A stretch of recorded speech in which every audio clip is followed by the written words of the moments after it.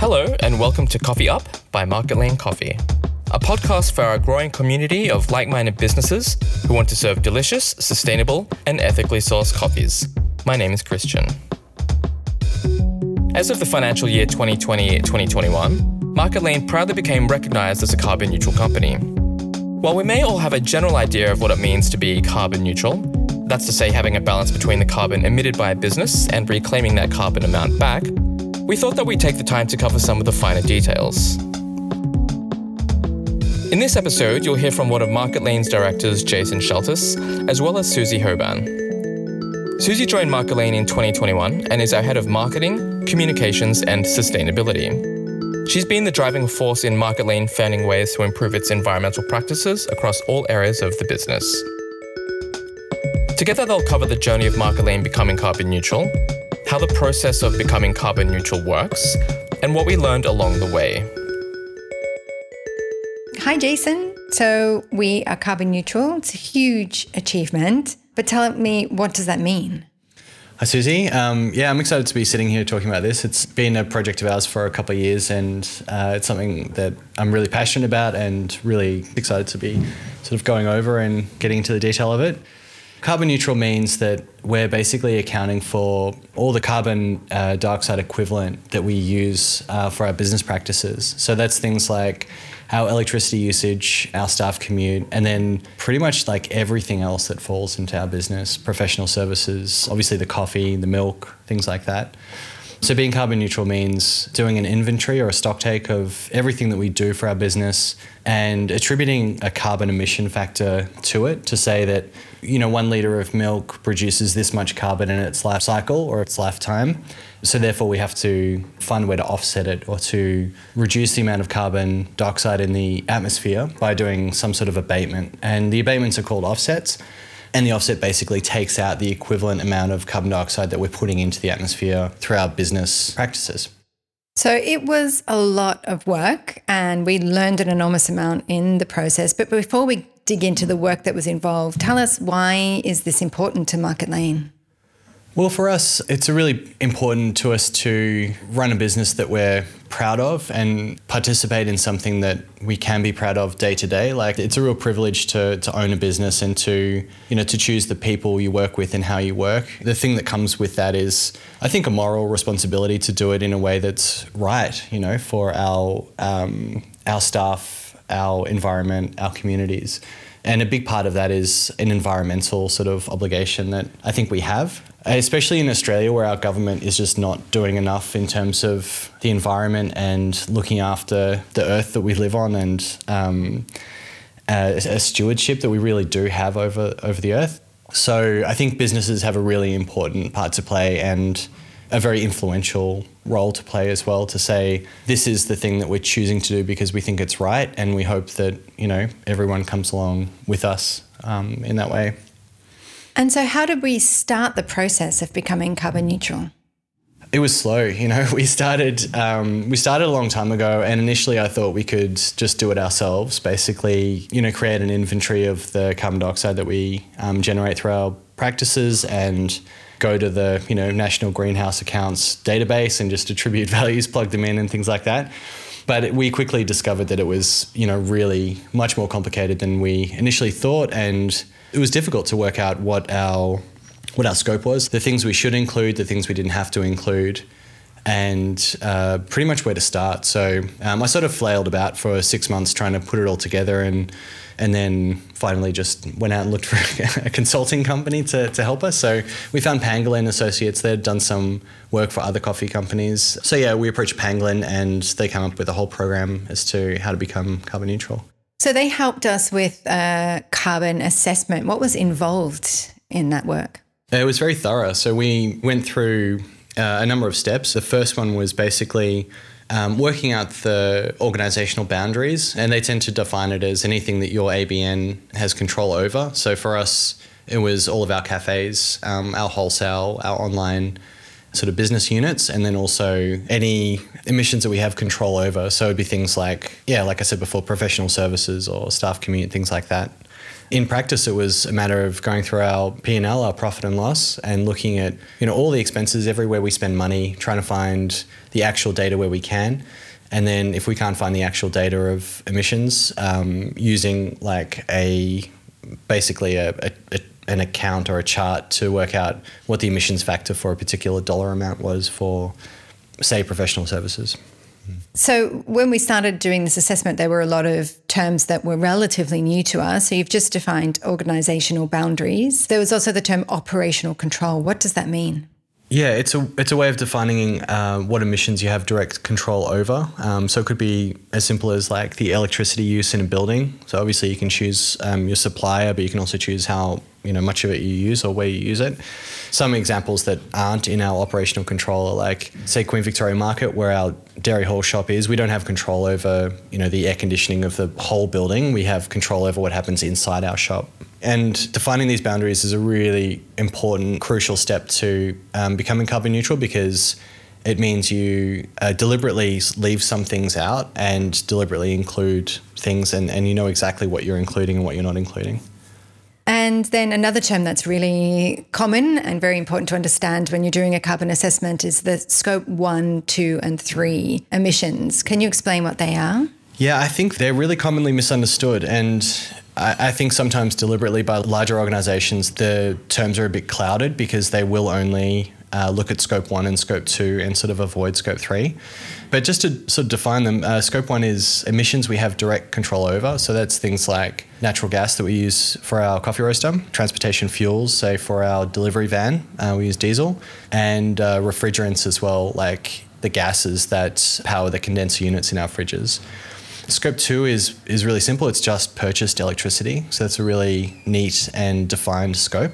And then scope 3 is the big one. Scope 3 is everything else. That includes literally everything that we touch. So it's all upstream suppliers, flights, food and beverage, waste disposals, professional services, staff commuting. And just to give an idea of what the size of each scope for us was, our total emissions is about 1,000 tonnes of carbon for us. Scope 1 was only about 30 tonnes. Scope 2 was 125 tonnes. And then Scope 3 was really big. It was like 800 tonnes per year. So Scope 3 is definitely the big one. So at the end of our assessment process, we had a very large and detailed spreadsheet, which we handed over to Pangolin. What did they do with the data we shared with them? Well, they tried to attribute a carbon cost to every single line. They did. They attributed a carbon cost to every single line that we provided. Ideally, it was about getting the most accurate data that they could and attributing the most accurate carbon cost. But there's also an element of like what's possible and what we can do. So in some instances, they're not shortcuts, but they're assumptions that they made based on the data that we've provided. Like our coffee cups, for example, there's a national greenhouse account which says one coffee cup has this many grams of carbon per unit or something. Like there's a carbon cost to a coffee cup, but it's not related to the cost of our coffee cup, and we use compostable coffee cups. So, maybe the coffee cups we use are better than the ones that they assessed in the national accounts. So there is a bit of an assumption going on with some of the things that they've put into that spreadsheet, but it's a matter of getting it done and a matter of, making a good assumption rather than being absolutely the most accurate. And when we got the carbon assessment results back from Pangolin, did anything surprise you?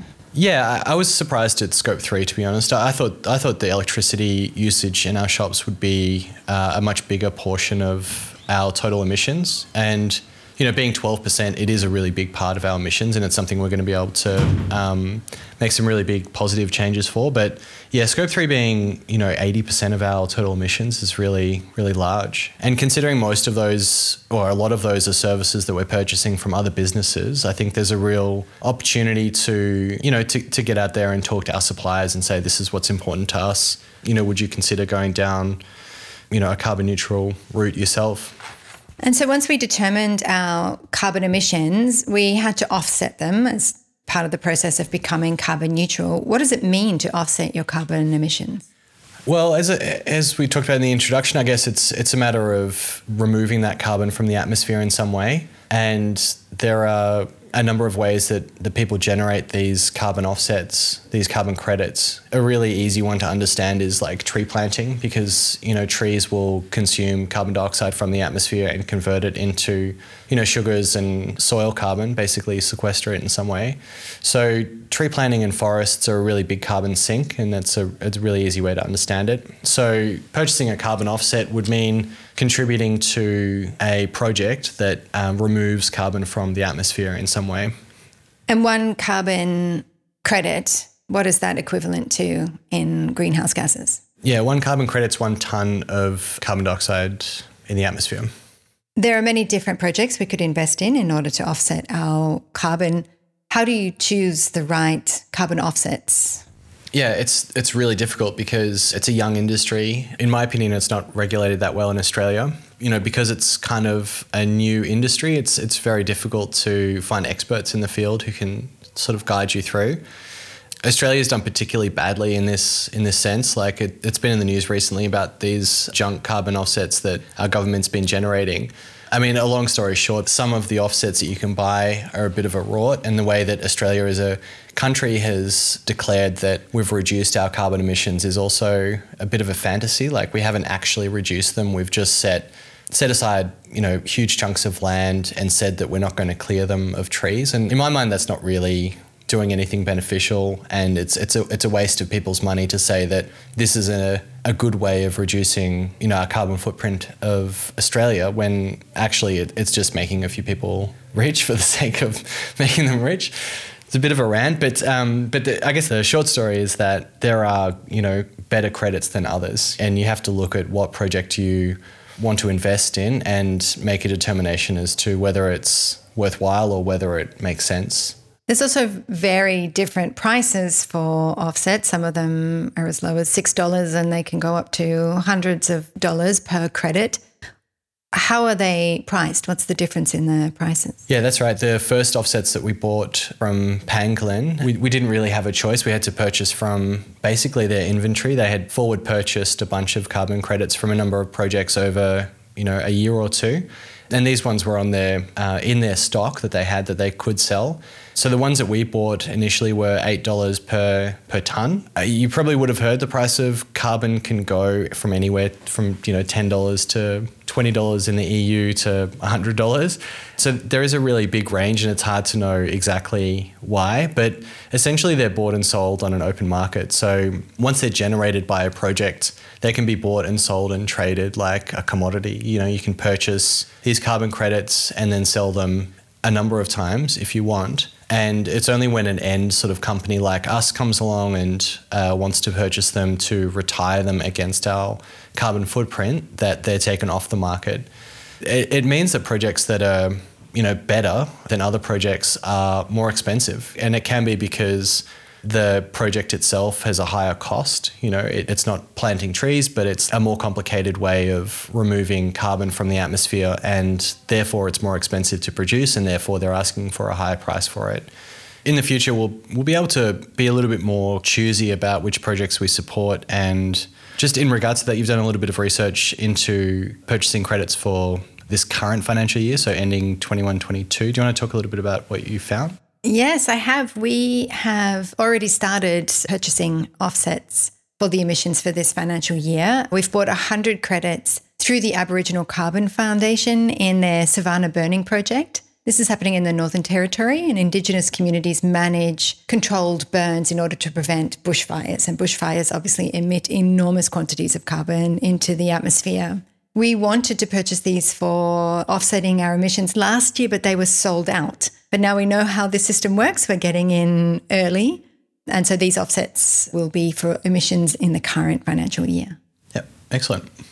So let's get into some nitty-gritty. Our carbon neutral assessment looked at our carbon emissions since the start of the last financial year. So we are currently verified as a carbon neutral organisation since July 2020. Now we're in the process of becoming Climate Active certified. So can you tell us what's the Climate Active certification and why are we working to become certified? Sure. So Yeah, as you mentioned, our carbon neutral assessment, started 1st of July 2020 and ran through to June 30, 2021. So that's the financial year 21. Yeah, there's a couple of different ways you can become carbon neutral yourself. There's a European standard that we're adhering to. There's also an Australian government organisation called Climate Active, and they basically do sort of a bit more of a thorough audit of your data. They also consider one sort of crucial difference to the European standard is a full life cycle assessment of the main product that you sell. So for us, the difference between becoming carbon neutral to the European standard and carbon neutral to the Climate Active standard will be evaluating the life cycle of a bag of coffee in terms of how it's used either in our shops, whether it's put through our grinders and served as an espresso, or whether it's sold to a customer and then taken home and disposed of. In that sense, we have to sort of make some assumptions about how it's being disposed of. In our own shops, obviously, we can make those determinations ourselves.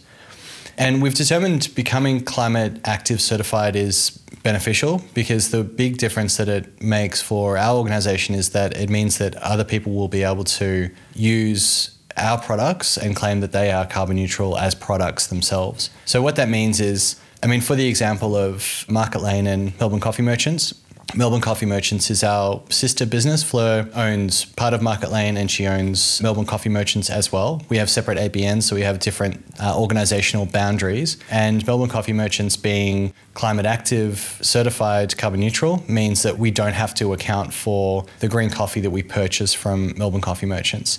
And similarly, when we sell our roasted coffee to Altius, for example, in Bendigo, say they wanted to become carbon neutral, the coffee beans line in their profit and loss or their carbon inventory will become zero because the product that we're selling, the coffee beans, come from a carbon neutral organisation and they're carbon neutral products as well. So our roasted coffee will be a net zero carbon product. That's right. And the benefit is that it encourages other businesses to explore whether it's possible to be carbon neutral, and it also removes the burden that we're putting on other businesses in terms of the products that we're selling. And we're confident we're going to be certified. It's just going through the process. So what would that mean for roasted coffee our customers are purchasing from us today? So anything from coffee we've sold to customers from the 1st of July 2021 all the way through until the end of this financial year, so June 30, 22, will be Climate Active certified carbon neutral. So if any of our customers in the future, and it could be, that they take the assessment on next year, or it could even be the year after, you can go back in terms of when you establish your base year, they can claim our coffee being carbon neutral.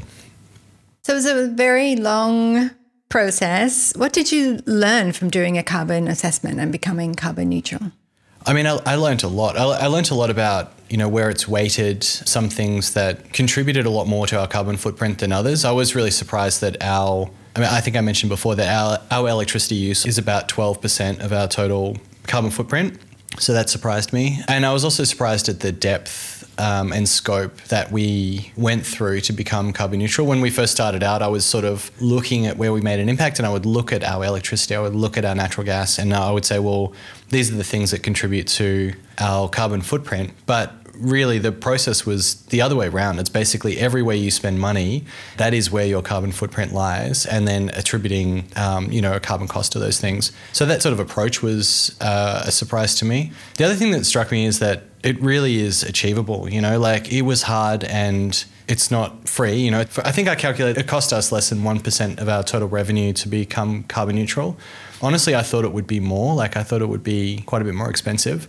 I think just, thinking about what the value of doing the right thing is for your business in some way, I think is really important to look at. For us, I definitely thought that it would be more difficult or more expensive. So, give it a go if you're interested, for sure. And what advice would you give to other companies who are considering becoming carbon neutral? Well, I'd say it's a process in that doing the assessment and buying the offsets is, just one part of that. So a bigger part of the process is also making a commitment to reduce your emissions, because we can't all offset everything, that's not going to work. So for the future, we also have to reduce our emissions where we can. So making a commitment to doing that. And To be honest, what number you pick, what percentage you pick to reduce your output by is a little bit arbitrary. It's going to be different for every business. But having a goal and measuring will almost certainly mean that you're going to get closer to, fewer emissions than before. Because essentially before we weren't measuring it. We knew that green electricity was good and that, not using heaters with the doors open was good, but we didn't ever measure the kilowatt hour output for a particular shop. And now that we are measuring it, it will reduce just by the fact that we're looking at it. So what advice would I give? I think I would say it's really, really valuable to even just try it. You don't have to use a consulting company like Pangolin. They added a lot of value for us and we found it really beneficial to use them. But even in the process of just measuring your carbon footprint, I think will make quite a big difference. And I'd also say, reach out to similar businesses, people that have done it. I would definitely encourage anyone who's interested to get in touch with us and ask questions. I'm really keen to talk about it with anyone I'm really interested in the topic, and would obviously be more than happy to talk about it or to answer any questions that people have. Jason, thanks so much for your time. Thanks for listening. We're hoping that by Marketlane becoming carbon neutral, we will help influence other companies to do so and also make the process easier for them. If you're interested in your business becoming carbon neutral, you can read the Guide to Becoming Carbon Neutral blog post published on our website. Or feel free to reach out to us directly, as we'd love to have a chat with you.